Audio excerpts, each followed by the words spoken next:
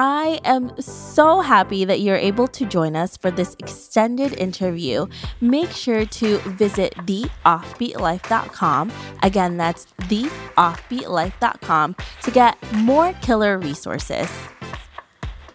All right, so we've been talking about landing a remote job for a while now, but the one thing you're probably most curious about is how to learn the online skills you need to land these jobs. I'm not just talking about getting a brief introduction, but learning from actual accredited schools so you can be taken seriously when you apply for these jobs. You've been waiting for a while, and I'm really sorry about that, but I have finally created a whole page listing the best courses to take, from teaching English online to becoming a freelance writer and so much more, all from trusted sources that will get you that remote job. So if you're ready and serious to take the next step, then visit theoffbeatlife.com/learn online skills to get started. Again, you can visit theoffbeatlife.com/learn online skills to get started. Hey everyone, thank you so much for being here for this extended interview with Natalie, where she's going to share with us how to take epic travel photos. Hey Natalie, how are you? Hi, I'm good. How are you? I am wonderful. Thank you for being back and sharing all of your tips. But before we do that, can you tell us about you and why you live an offbeat life? Yeah. So I am a photographer and blogger, and in 2016, I quit my job to travel and eventually ended up in the beautiful Sierra Nevada mountains and now get to call Lake Tahoe home. And I spend my time traveling, being outside, and taking photos. That is awesome. I know I was telling Natalie before how jealous I am of her because she's so close to nature. She could just go after this interview and just do whatever she wants out there, hike, swim, whatever. But I'm pretty sure it's kind of cold right now. But anyways, so Natalie, you have been a photographer for quite some time and you take a lot of really gorgeous shots when you travel. How do you actually do that? How do we get from mediocre to something that could be in a magazine like your photographs are? So I do a lot of research on locations. When I get to a new place, I do a bunch of research. I make a whole list of locations I want to check out that could be possible for photos. Usually, the big name tourist spots are always easy to find, but I spend a lot of time just walking around, kind of scouting places out, and add those to the list. The next thing I do is then I go scout out each of the locations on my list. You can do that at any time of day, but it helps me to get an idea of the exact spots I want to take a photo in, and like what kind of positioning and the crowd levels and what the lighting is like too. Then the next thing is actually, going out there. I usually like to go really early in the morning. There's less crowds. The light in the morning is usually nicer. It's a little bit soft and glowy, and I just tend to, like that look. And the next thing is I always have a plan. I keep notes on my phone with everything about the photo shoot. So, I'll pull photos from Pinterest for inspiration and I'll put those in the note. I will have notes on the exact spot and location I want to take a photo, even down to what poses I want to do in the photo, I will have written down. So once I'm there, I know exactly what I'm doing. Yeah, because I don't know about you guys, but being somewhere new and not really having a plan, I will kind of freeze up and those photos never come out as good, I feel like. So yeah, having that plan and having it all like in a note in my phone has been super helpful. And then the last thing, honestly, is my wardrobe. I hate to say it, but honestly, your wardrobe kind of matters. If you look a little disheveled, your photos will come out disheveled.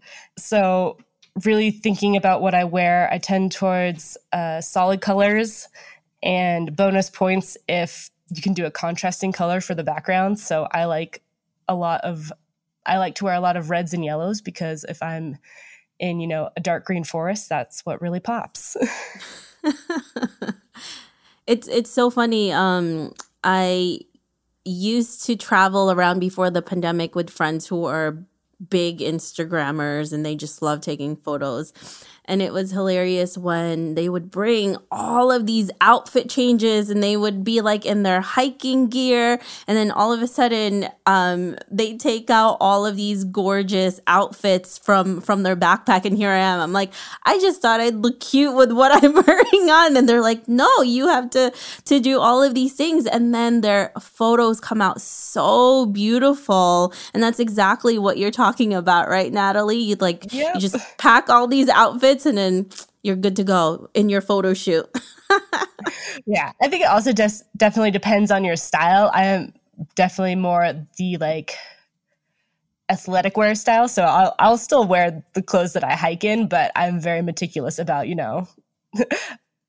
I'll bring, a specific jacket that I know will look good in a certain location, or if I'm going to do a couple different outfit changes, a couple different pairs of leggings and jackets.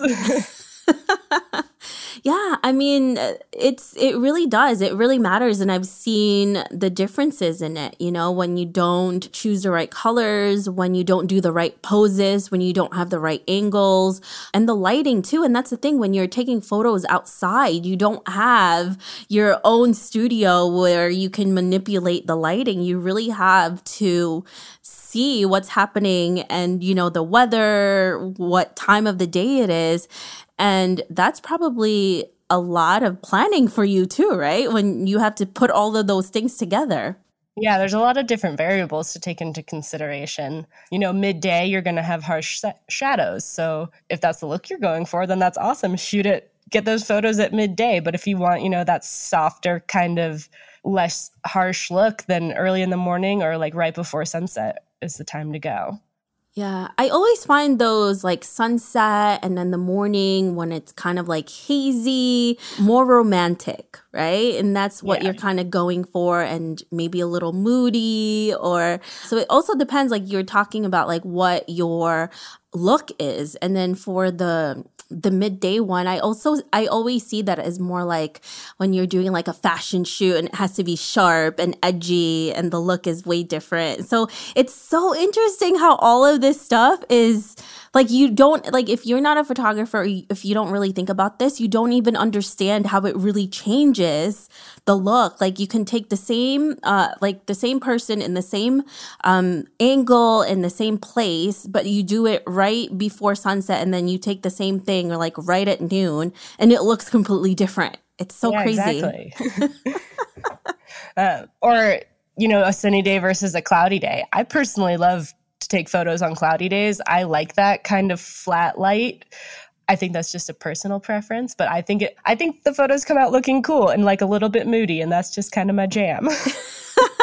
I definitely agree with you on that one. It's so funny. I was talking to a few friends, and then they were like, "Oh, it's really cloudy out. Probably not going to be good photos." I'm like, "Actually, this is a perfect time. Let's do it." Yeah, exactly. We don't want the sun. It's too harsh. This is nice. So it's so interesting. So how did you learn all of this? Was it just from experience? Did you read any other blogs? Are there any resources that people can find to really help them take these epic photos that you are doing right now? I'm sure I did some reading, but mostly just looking at other people's photos and trying to emulate them for a while. If you see a photo that you really like and try to recreate it on your own and it doesn't come out, how your inspiration photo looks, that gives you a lot to work with and a lot to kind of learn from. And that's kind of how I started to figure out my own style and how to take the photos I take. I started out really just trying to emulate other photos and getting it wrong a lot and then adjusting from there. Yeah, I mean, that's how you learn, right? That's the best way to learn, is just to go out there, take action, take photography seriously if you want to do this for a living, or maybe just a really fun hobby for you, and who knows where it can go. That's what happened with you. So it's amazing that you're able to do this now full time and you're able to pivot when everything changed. So thank you so much, Natalie, for all of these tips. We really appreciate them. We love what you do. If our listeners want to learn more about you, see some of these awesome photographs, where can they find you? My blog is nattyontheroad.com, and then my Instagram is also nattyontheroad. And then my photography business is hyansel.com. Awesome. Thanks so much, Nat. We really appreciate you. Thanks so much. It was great talking to you. I hope you enjoyed this extended interview with Natalie. Make sure to visit theoffbeatlife.com. Again, that's theoffbeatlife.com to get the full interview where she shares how she was able to leave the 9-to-5 to become a travel blogger and photographer. Hey friend, have you been wanting to start a podcast? I know it can be overwhelming in the beginning. Believe me, I have been there. Lucky for you, we have created a new site called howtocreateapodcast.com that shares a ton of freebies that can help you get started. From launching, growing to monetizing, we share it all in one place. Visit howtocreateapodcast.com for more information. Thanks for joining me on this extended interview. Don't forget to subscribe and leave a review on iTunes. We can also chat some more on Facebook at The OB Life. I'll talk to you soon.